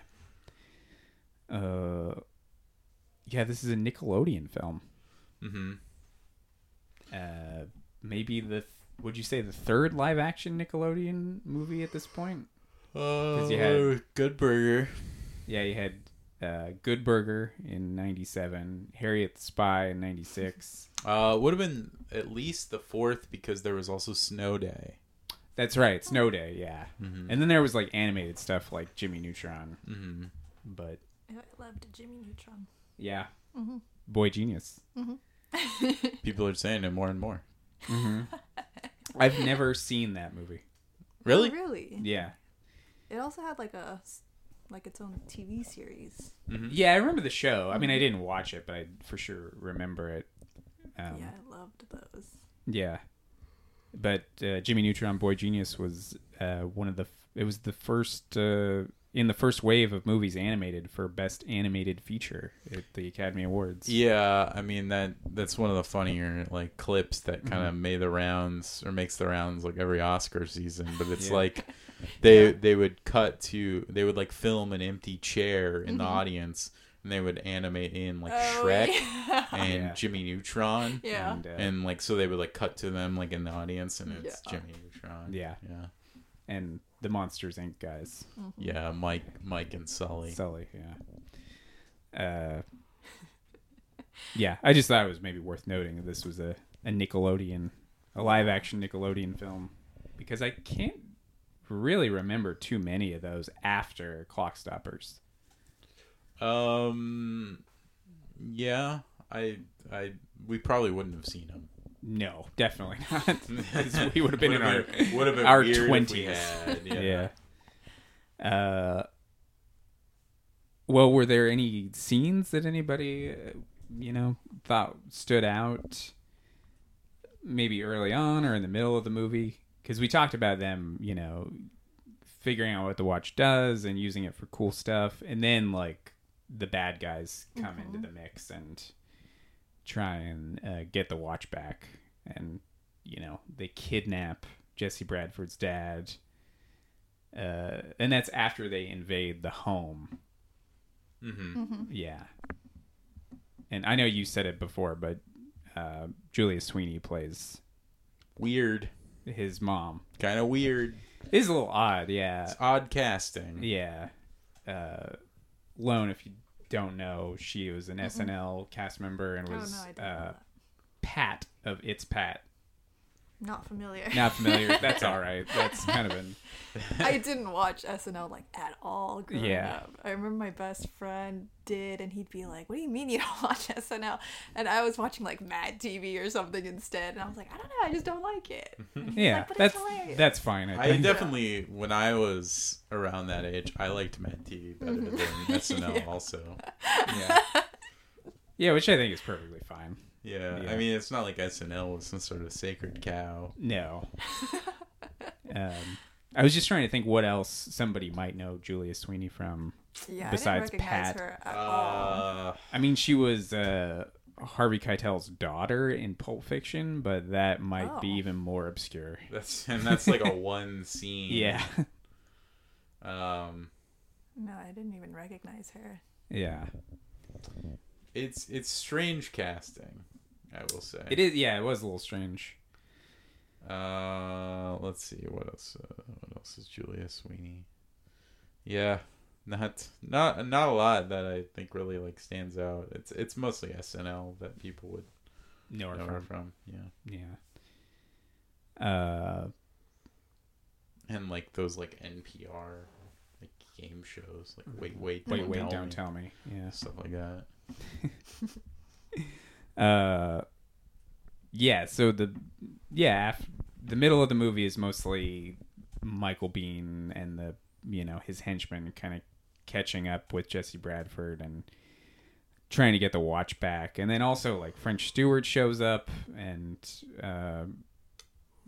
French Stewart's the catalyst because he sends the watch to Jesse Bradford's dad, because he wants him to help figure out tweak it a little bit, right? What does Michael Biehn want from French Stewart? I think he just wants to fix the bugs, right? I mean, to be honest, I was not paying the most attention to some of it. I still don't know exactly what Michael Bihn's fucking issue was. And then once the watch is out in the wild, he's like, well, I got to get that watch back. Yeah. But I don't know what his initial problem was. Yeah, I actually don't remember either. Because I know the watch, if it gets wet, it malfunctions. Yes. Maybe they just wanted to improve it, make it perfect. Obviously there were some scenes where they were explaining stuff that I didn't pay attention to. No, same thing happened to me. Yeah. I also don't know if it's super well written. Right. It's clearly just a catalyst to get to the watch. It was definitely a movie if I had to get up to go to the bathroom or grab something, I didn't pause it. So definitely. But yeah, maybe something happened there that explained Michael Bihn's motivation. But they eventually kidnap Jesse Bradford's dad, who is a professor and knows a lot about physics. Yes, and he is the teacher he's French Stewart's professor, yeah. So they assume that he'll be able to pick up where French Stewart left off. So he's also an absentee father of sorts, where they have kind of a strained relationship. And that was something I didn't remember either. And I see it now, and I was like, oh. Yeah, he seems to like his students more than him. He cares more about his class than his own kids. Towards Jesse Bradford. Mm-hmm. Yeah, he won't co-sign for that car. So I looked it up. So Michael Biehn wants, the initial issue is that he wants him to fix the rapid aging and hyper time issue. I want that fixed too. Yeah, okay. Well, all right. Then why don't you go join fucking QT Incorporated or whatever the company was? Yeah. Just because I think it's bad for the movie. Well, how? It's at least some sort of motivation. I guess so. And then you get to see French Stewart with gray hair or whatever. And then it sets up the ending where you get that extremely weird ending. Right. So after they kidnap his dad, Jesse Bradford has to find his dad. And then you get that scene at the hospital in the middle of the movie. Or towards the end. I love when he poses in hyper time as a cop, but with no shoes on, right? And they fall for it. Yeah. And that's obviously a scene that was filmed in Long Beach at Community Hospital. Oh, I didn't realize that. Yeah, when he comes out of the hospital, that's very clearly Community Hospital. My old stomping grounds. Yeah. You used to live by there. I used to live by there, not go to the hospital. I was born there, so I guess that's my right. really old stomping grounds. Yeah. I wasn't sure because I did see in the locations that it was filmed in Long Beach, and I thought maybe it was the Long Beach airport at the beginning. Could have been. Most of this movie was filmed in Orange. Orange, yeah. Yeah. Because they reuse some of the locations quite a bit. Right. But yeah, so the final 20 minutes of the movie is Jesse Bradford trying to track down his dad, which I can't remember exactly how he does. Yeah, I don't know. Well, French Stewart knows where he's being. Oh yeah. Because French Stewart catches up with him, and then French Stewart won't go through with it, right? Right. And that's wimps out. I guess that's kind of leading to the climax of the movie or something, where Jesse Bradford's well, he cares about him because it's his dad. And even though his dad is kind of shown as someone who doesn't care about him or whatever, he's I'm going to do it anyway. Yeah. Because French Stewart, he's one of his students, and he's well, I look at him as a father. Exactly. Yeah. But then he doesn't want to go and save him. He wants to leave him. So then the very end of the movie is like, well, is French Stewart going to help him out or not? French Stewart's character is a pretty weak character, I think, in this movie. That's not just me picking on French Stewart. I was going to come to this and be like, I didn't mind French Stewart in this movie. Yeah?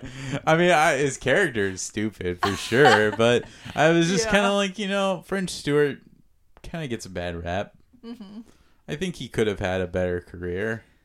Yeah, maybe. Yeah. I don't know. I only really know him from Third Rock from the Sun. Yeah. I'd say that's probably what most people know him from. And, Love Stinks, obviously. Oh, yeah. A lot of people know him from Love Stinks, a Jeff Franklin film. Yeah. I guess we should explain. That's like an R-rated comedy directed by the showrunner of Full House. Oh, okay. Yeah, with French Stewart and like Bridget Sampras Wilson. Yeah. It's bad. And Bill Bellamy, I think. It is bad, yeah. Anyhow, French Stewart was in that. I guess I just think his character is unnecessary. And you were going to do a French Stewart I was just doing one. Oh. It's just that. Dan's eyes are semi-closed.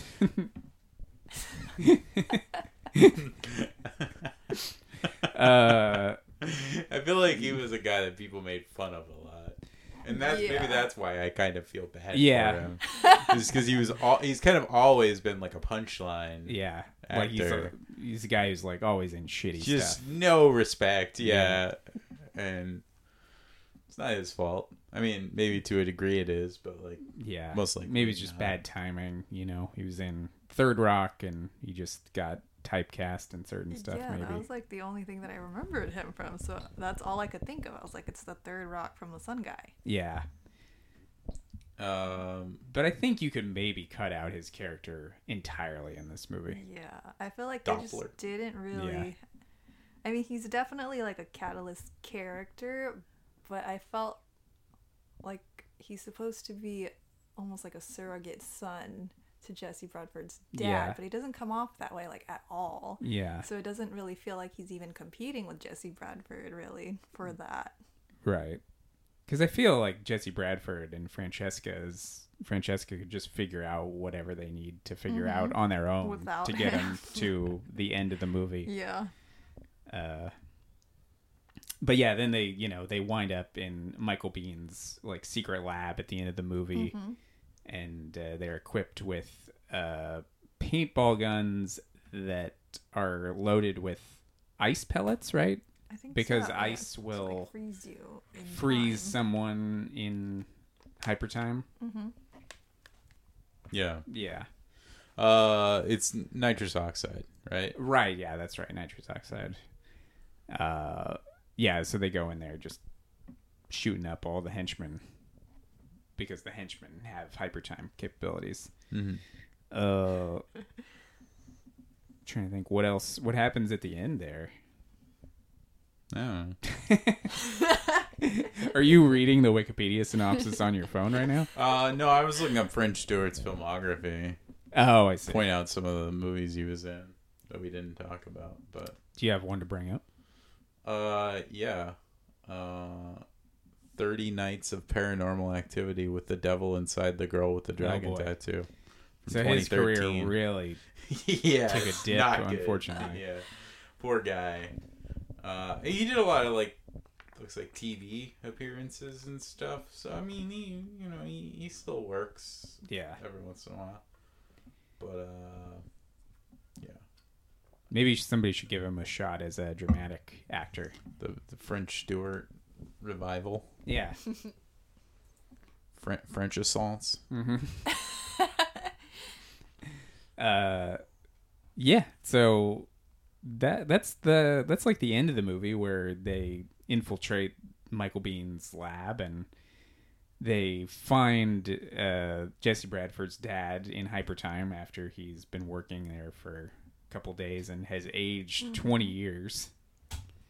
Yeah, and then he gets nitrogen, mad. by the way, not nitrous oxide. I misspoke. Okay. Nitrous oxide is like what they use in the Fast and the Furious movies. Oh yeah, the NOS. Go faster. Yeah. Yeah. Well, this helps. I don't know. The opposite. Yeah. Yeah, but his dad gets mad at him for coming in there. Yeah. There's more family tension. Yeah, it gets a little bogged down at that point, even with like family with drama. The family when stuff. You kind of just wish Jesse Bradford would come in, use the watch, pull some pranks on the henchman, make him trip and fall. For sure. And to get him out you know what they should have done with this movie? They should have made this like an Agent Cody Banks, which is another movie that this kind of similar for sure similar vibe. And he should have been like a superhero or like a teenage spy or whatever who could use this to do shit. Yeah. For to like solve crimes or whatever. Yeah. You could have set up like a whole franchise with it. Right. And granted, this movie was not successful enough to merit a franchise, but you could have done that. I never saw the Agent Cody Banks movies. Pretty good. Yeah. Pretty good. I don't think I actually saw those either. I don't know why I've seen them, but I've seen both of them. I've seen both. Yeah, Agent Cody Banks' Destination London. Huh. With Anthony Anderson, right? Mm-hmm. He's like the adult. Yeah. Frankie Muniz was like 40 when he filmed those movies. Just kidding. I was like, what? He's a lot older than he looks. Right. Yeah. But yeah, I mean, yeah, they come in there with their paintball guns and kill the bad guys, or shoot the bad guys, not kill them. But yeah, I just wish there was maybe like a little more Home Alone style hijinks involved with them, like breaking the dad out, and a little more satisfying. Maybe where like you don't, you just realize as the movie's playing out that they're using hyper time, like you see the bad guys like suddenly have their pants down, or yeah, like looking around. Yeah. Like, oh no. Yeah. Yeah. It misses out on a couple opportunities to be a tad more fun, I think. I think maybe that's a Jonathan Frakes thing, because he's like not like a serious sci-fi guy, but maybe want like, to be a little more hard science. Hard science for kids. Right. Yeah. It feels like it's trying to toe the line a little too much. Yeah. It's like either make it a cooler sci-fi movie or make it more of a kids movie rather than like trying to be that perfect hybrid of the two. Right. But I mean, that's not to say it's without gags, such as the very end of the film. Can we finally talk about it? Yeah. Well, let's just set the stage a little bit. So they set the dad free. They get everyone knows that. No one thinks, the dad dies or whatever. Everyone knows they saved the dad. Well, I mean, dad did age 20 years. Like, he'll die in the next week, but they still saved him. Yeah. And then they get Michael Biehn arrested. Yeah. Yeah. And the other QT Incorporated employees. Yeah. And then French Stewart, who's very old and white. Well, he's just got like white makeup on his face. He spots a de-aging machine in the lab. Yeah, but it's not quite. Yeah, it's a report. Like it apparently doesn't work. It's not fixed. Yeah, it doesn't work exactly. Yeah, they haven't perfected it. So yeah. At the end of the film, he pulls up to his house. Yeah, Jesse Bradford got the car that he wanted. Francesca, right? Yeah, they pull up. He got the convertible he wanted, and Zach's parents, along with his sister, his younger sister, are there, and they pull up, and there's a third person in the car. Yeah. And it's a young teen boy with the voice of French Stewart. Yeah. and then here's where it gets really weird. Like that's strange enough, but I was like, okay, that's like really silly. Yeah. But what's really weird is that his sister is like, oh hey, cutie or good looking or whatever. Says like, ooh la la or something. And then they all ride off together. Yeah. So like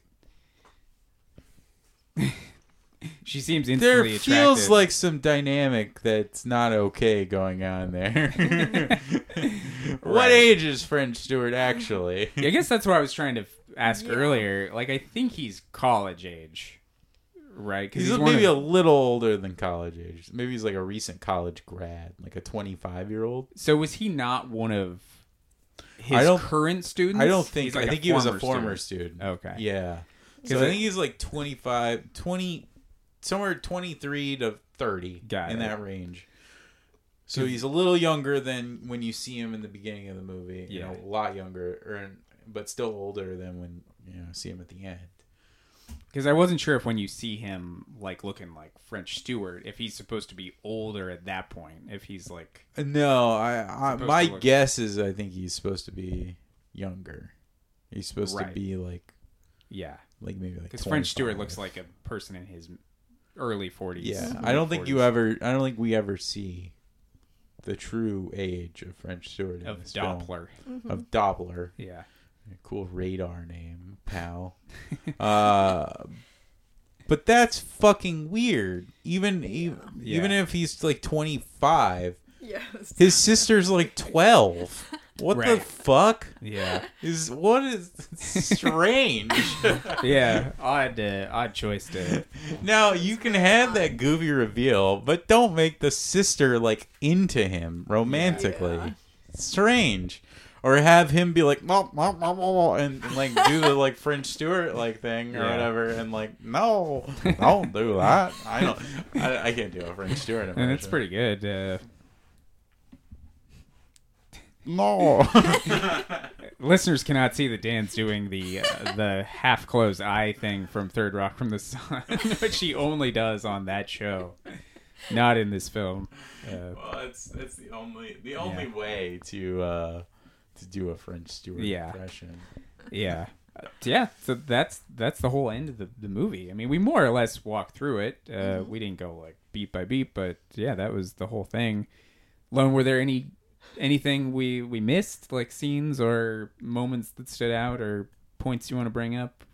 Because I know we kind of breezed through it. Pretty much the gist of it. And you've been waiting a year to talk about this movie on this podcast. Yes, was it worth it? And revisit it. No, it wasn't. Well, I mean, it was. I thought it was still fun to watch. It was interesting to rewatch it now because I hadn't seen it since then, probably. And like I had probably rented it when it came back out, but I don't think I've revisited it since then. Yeah. So it was definitely interesting to rewatch it. And I still thought it was fun, but I was kind of questioning how much I liked it as a kid. Yeah. I think that happens like all the time. Like, you're like, wow, I thought this was a lot better when I was 8. Yeah, and I'm surprised they didn't have like Happy Meals or something to go around the movie, but maybe because it didn't do very well. It feels like it would have been a Burger King Kids Club. Yeah. Yeah. Like definitely. the not quite as successful as fast McDonald's, food chains. for sure. Yeah. I just remember that Eggo Waffles had a lot of promotional tie-ins with Nickelodeon stuff, specifically Harriet the Spy. Like I had Harriet the Spy like 3D glasses. Mm-hmm. Surprised Eggo didn't jump on this movie. Yeah. Or somebody. It was so simple to watch. Yeah. Imagine how easy it'd be to burn your waffle in hyper time. Yeah. It's a match made in hell. Yeah. Well, before we move on to like final thoughts and give this movie a grade, we got to talk about what we would do if we had hyper time capabilities. What if you had a watch that could do hyper time? What's the first thing you would do? Why are you starting with me? Sorry. Especially because I just sprung this on you. Well, you told me about it earlier, but I was like at work, and I was like, okay, great. And I didn't really have time to think think about it. I guess... I know what I would do if you need a minute. Yeah, go ahead. Go ahead, Lone. Please go. I would he sort of did it in the movie, but he did it on his bike. I would try to walk over water. Oh, yeah. Yeah, I didn't think of that. Yeah, he was on his bike and he rode over it really quickly, so he glided over the water, but I would do something like that. Yeah. Yeah.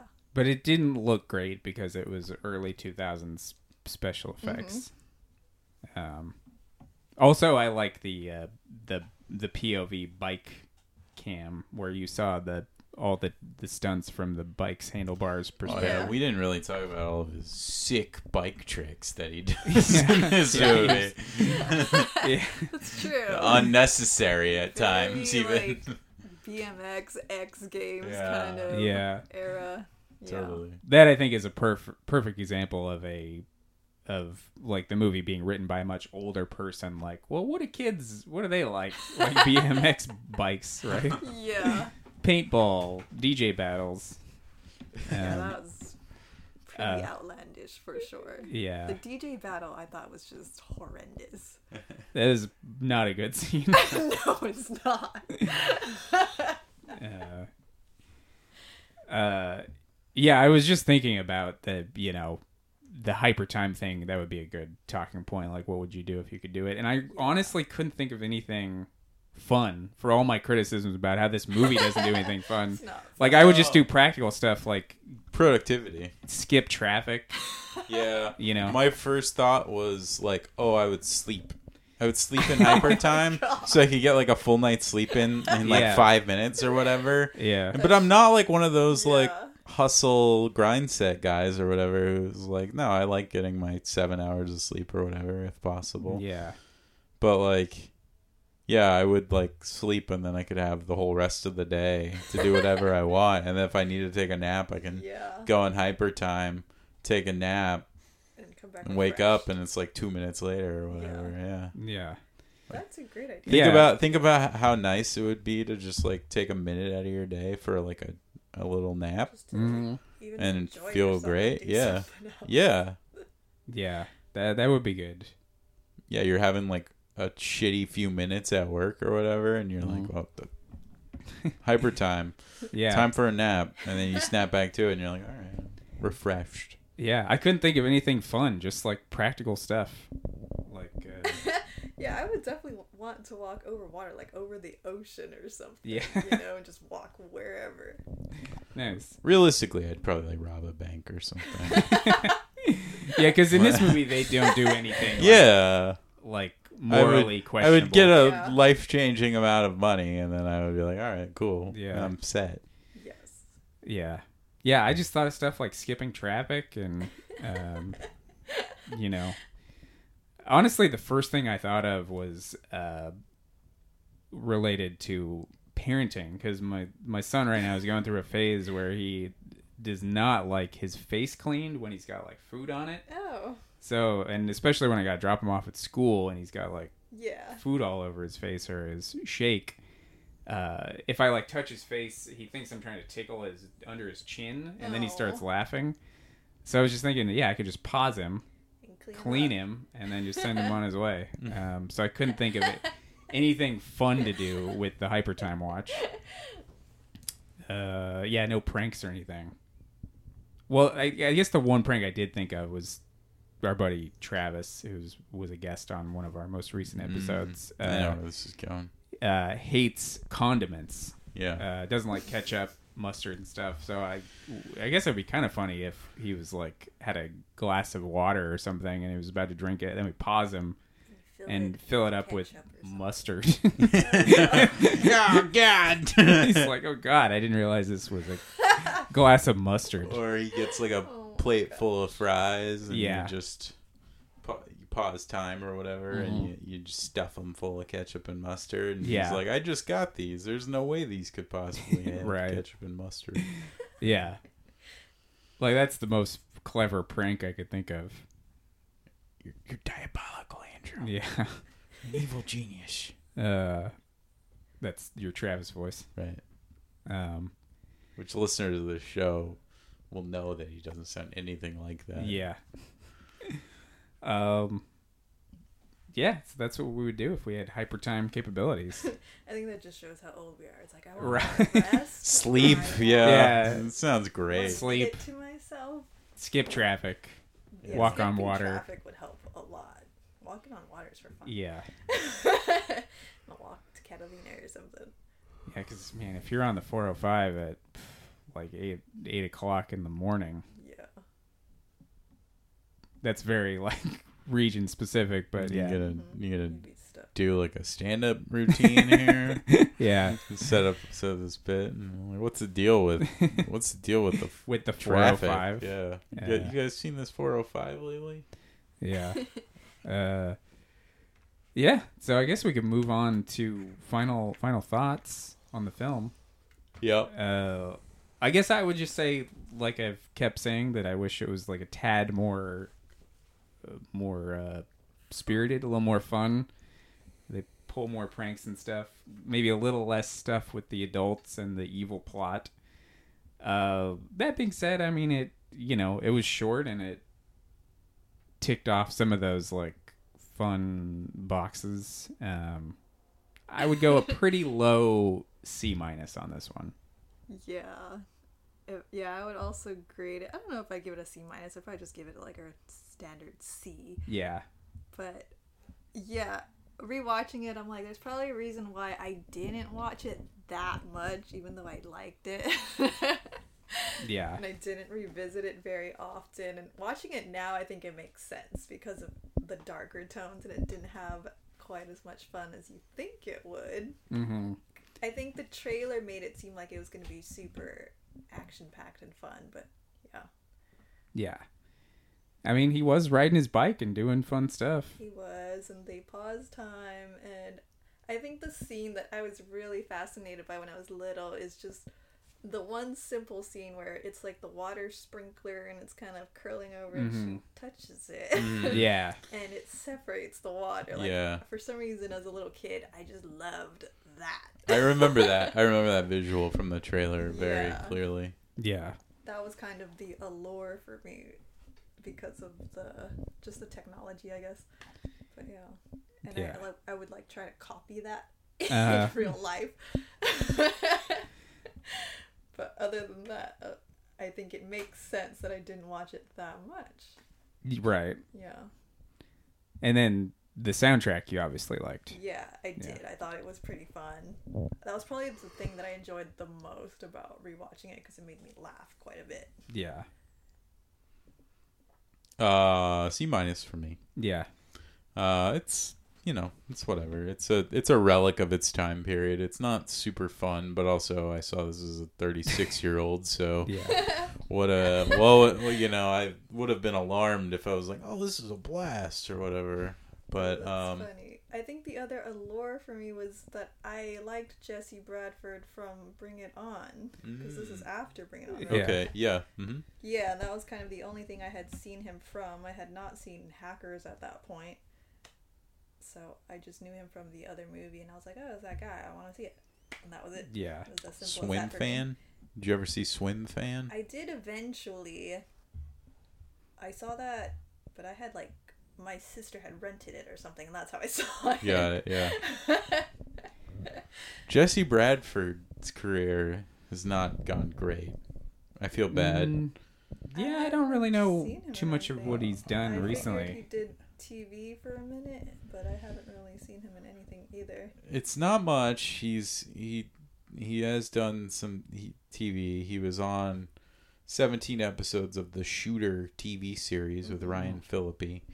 But the last movie he did was from 2022, and it was called Merry Kiss Cam, which is a Hulu original Christmas comedy, romantic comedy. Merry Kiss Cam Pucker Up. Well, it looks very bad. That's about it. He was on one episode of Magnum P.I., the Jay Hernandez Magnum P.I. in 2019. So he hasn't done too much recently. No, he doesn't work all that much. Yeah, I mean, I do remember he was in Swim Fan the exact same year as Clockstoppers, so we're going to cover that eventually. Oh, wow, I didn't even realize that was the same year. 2002. Yeah, I definitely didn't see that in theaters. There's I a reason eventually seen it. the reason we picked such a distinguished year for cinema. Yeah, get to talk about Swim Fan. Yeah, so we got 2 C- and a C for Yeah, for we're Clockstoppers. all In the same spot. same ballpark. Yeah. Yeah. Yeah. I wonder if I would have thought differently had I seen this back then. Probably not, but maybe if I had seen like a version of it when we were at like the target age, maybe. Mm-hmm. Yeah. I don't know. Maybe would have had fun with it back then. I don't know. I don't know. It's not quite as fun as like similar like tone movies, like Agent Cody Banks, Sky High, Spy Kids, those kinds of movies. It's not quite as much fun as those. Right. Yeah. Gotta have more I definitely goofs. I mean, Spy Kids it was a common thing sure. for kids' movies to just rip off the Home Alone ending. Like, I feel like it just should have done something like that. Yeah. Yeah, no one really would have batted an eye. Yeah. Would have been fine. Yeah. So yeah, that's Clockstoppers. Should we guess the Rotten Tomatoes score real quick? Yeah, go ahead. Got it ready. Do you, Lone, do you know generally like how Rotten Tomatoes works? Yeah. Just basically like all like an aggregate of all the reviews at the time. So it's like a percentage of all. Yeah. Yeah. I would guess that critics were pretty negative to lukewarm on it. I feel like Ebert probably gave it a 2-star review, potentially. I'm going to say like 39%. Okay. I actually think it might be lower in the like 20%. Okay. Do you have a guess, Dane, or did you already look at it? No, I've already seen it. Okay. So, all right, so 39%? I said 39, yeah. You said 20? 20, yeah. Well, if you split the difference, you both would be pretty much right on it. It's 29%. Oh, interesting. Okay. Yeah. Yeah, not super well reviewed. Nell Minow from Common Sense Media reviewed this in 2010 for some reason. It says fun action comedy with nifty special effects. All right. Robert. I mean, it is, but. Oh, why was she watching it in 2010? But I guess why are we doing this in 2020? Right. Yeah. Robert K. Elder from the Chicago Tribune says sci-fi hijinks and a government conspiracy serve merely as window dressing for a ham-fisted message about the importance of good parenting and owning a car in high school. Yeah, kind of. I think I've always just like time traveling related stories in general, so that was definitely part of it too for me. Even though he just goes really fast in time, but I still like that. Yeah. He hyper times. Yeah, he hyper times, Yeah. and that fell into the category of things I liked. So I was like, yeah, I want to see it, and that's all. Yeah. Roger Ebert compared this movie to Spy Kids and Big Fat Liar, two movies that we talked about. Yeah. But I he said loved Big Fat Liar. Big Fat Liar is I great. saw We Big Fat watched Liar it and had a lot. pretty good time with it. Yeah, that was still. the one that I watched. I think we got the very DVD often. right behind us. It's Oh, nice. it's still like probably in like our top 3 from like 2002 so far. Maybe nice. like maybe not 3. I don't know maybe about like that 5. high, but it's like it's higher than most things. Yeah. That was definitely one that would always be on TV, and I would always watch it. I just loved it, and I loved Amanda Bynes and all of that. Like that one's a fun one. Yeah, it is better than Clockstoppers, I will say. Yeah.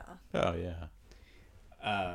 And then, in addition to guessing the Rotten Tomato score, we also guess something called the Cinema Score, which is basically like Cinema Score pulls audiences as they exit movies, and is basically like, what grade would you give this movie? One thing you should know, which I always explain to first-time guessers, is go high. Okay. Just the worst movies you can think of still get like B's and B minuses on Cinema Score, generally speaking. So it's a letter grade? It's a letter grade, yeah. Yeah. So it's like F through A+. Yeah. Standard grading scale. Yeah. I'll probably guess a B for this. I'll say B+. I would have thought a B as well. Let's see what we got here. Clockstoppers got a B+. Yeah, Nice. so Dan got it. I'm pretty good at the cinema score. Not to toot my own horn. But yeah, so the way I always think of the cinema score game is like, well, if someone bothered to go see this movie on opening weekend, they probably wanted to see it. So they were probably looking for a reason to say they liked it or whatever. So that's what it always seems to be. Like we've done some really wretched movies on this show so far, and like all of them still got like B- and stuff.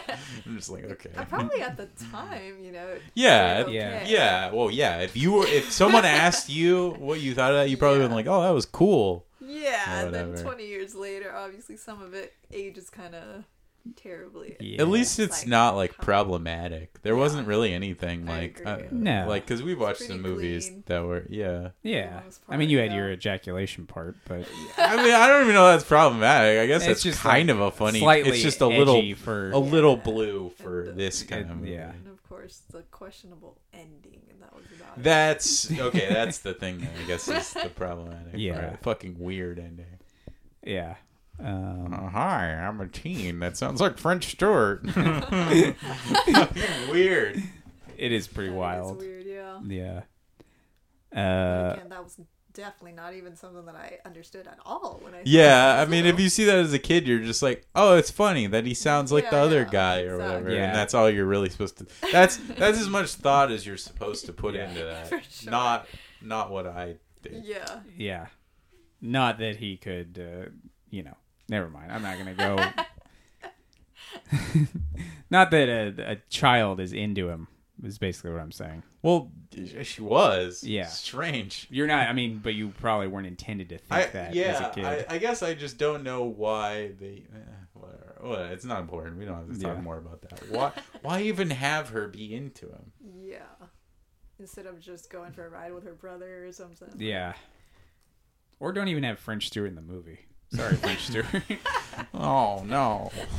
There's Yeah. that.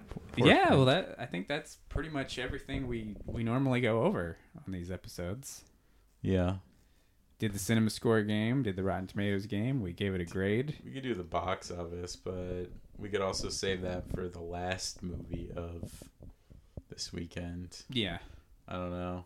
Well, could you at least tell us what the budget was for Clockstoppers?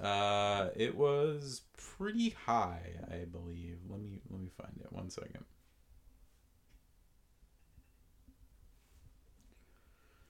All right.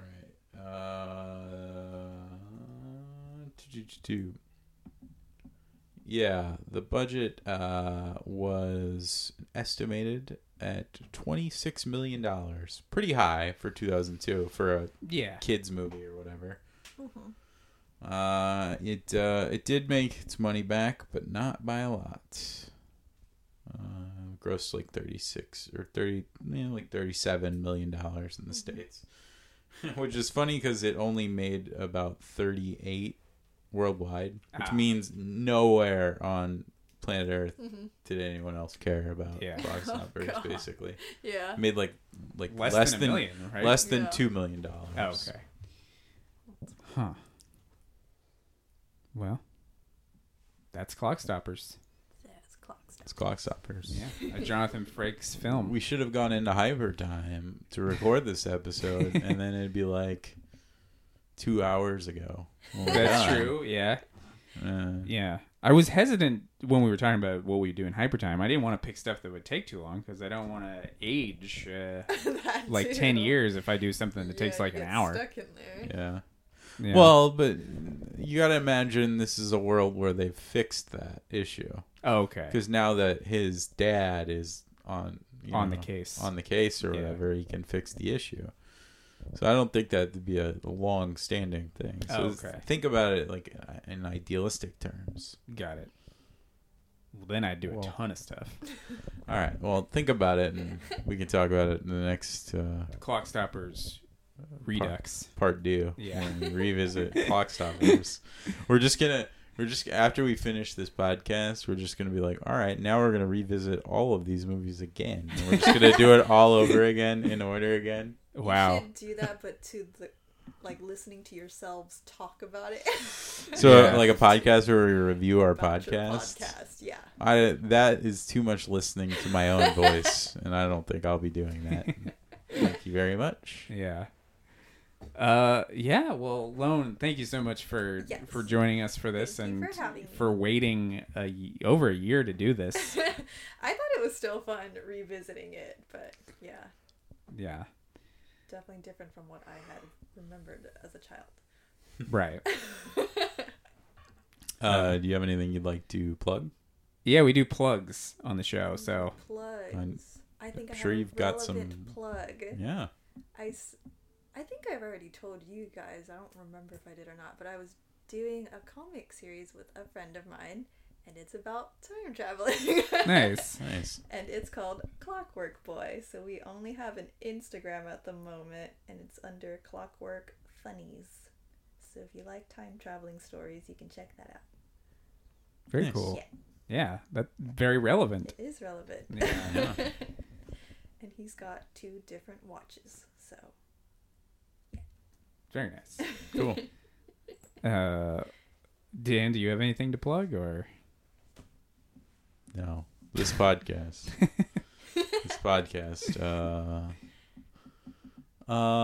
Yeah, that's it. Someone send me money, please. Yes.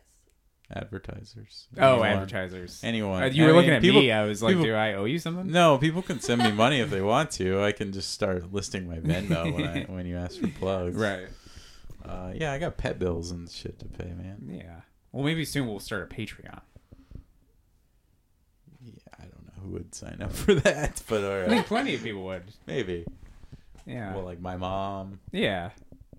I mean, if we stop doing Maybe this, my people will dad. be like, wait, how are we going to know? My dad constantly asks me, he's like, you still doing that podcast with Andrew? Not like, how's it going? Or like, what movie have you guys done? And he's always just like, hey, are you still doing that? And I'm like, yeah, I am. 36, Dad. I can do whatever I want.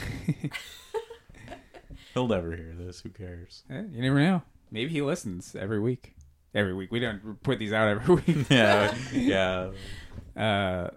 Yeah. Well, the next episode we're going to be talking about the dark comedy Death to Smoochie. Right. Yep. Yeah. Edward Norton, Danny DeVito, Robin Williams. Yeah. Yeah. So that's going to be the next episode. Mm-hmm. Yeah. That's right. Well, listeners, thank you so much for listening. And you don't have anything to add, Dan? We can sign off. And you can say... What can I say? Your famous goodbye. Adios. Yeah, thanks so much for listening, and bye-bye. Lone, do you have a sign-off? No.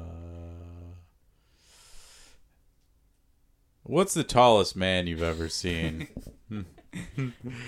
Have you read any good books lately? Like, I'm trying to think of some of those other beyond. Have you ever skipped in the devil's moonlight? I don't know. Skipped in the devil's moonlight. Well, all right, bye. I think that's a sign that we're a little tired. Yeah. All right. Goodbye, everybody. Thank you so much for listening. Bye-bye.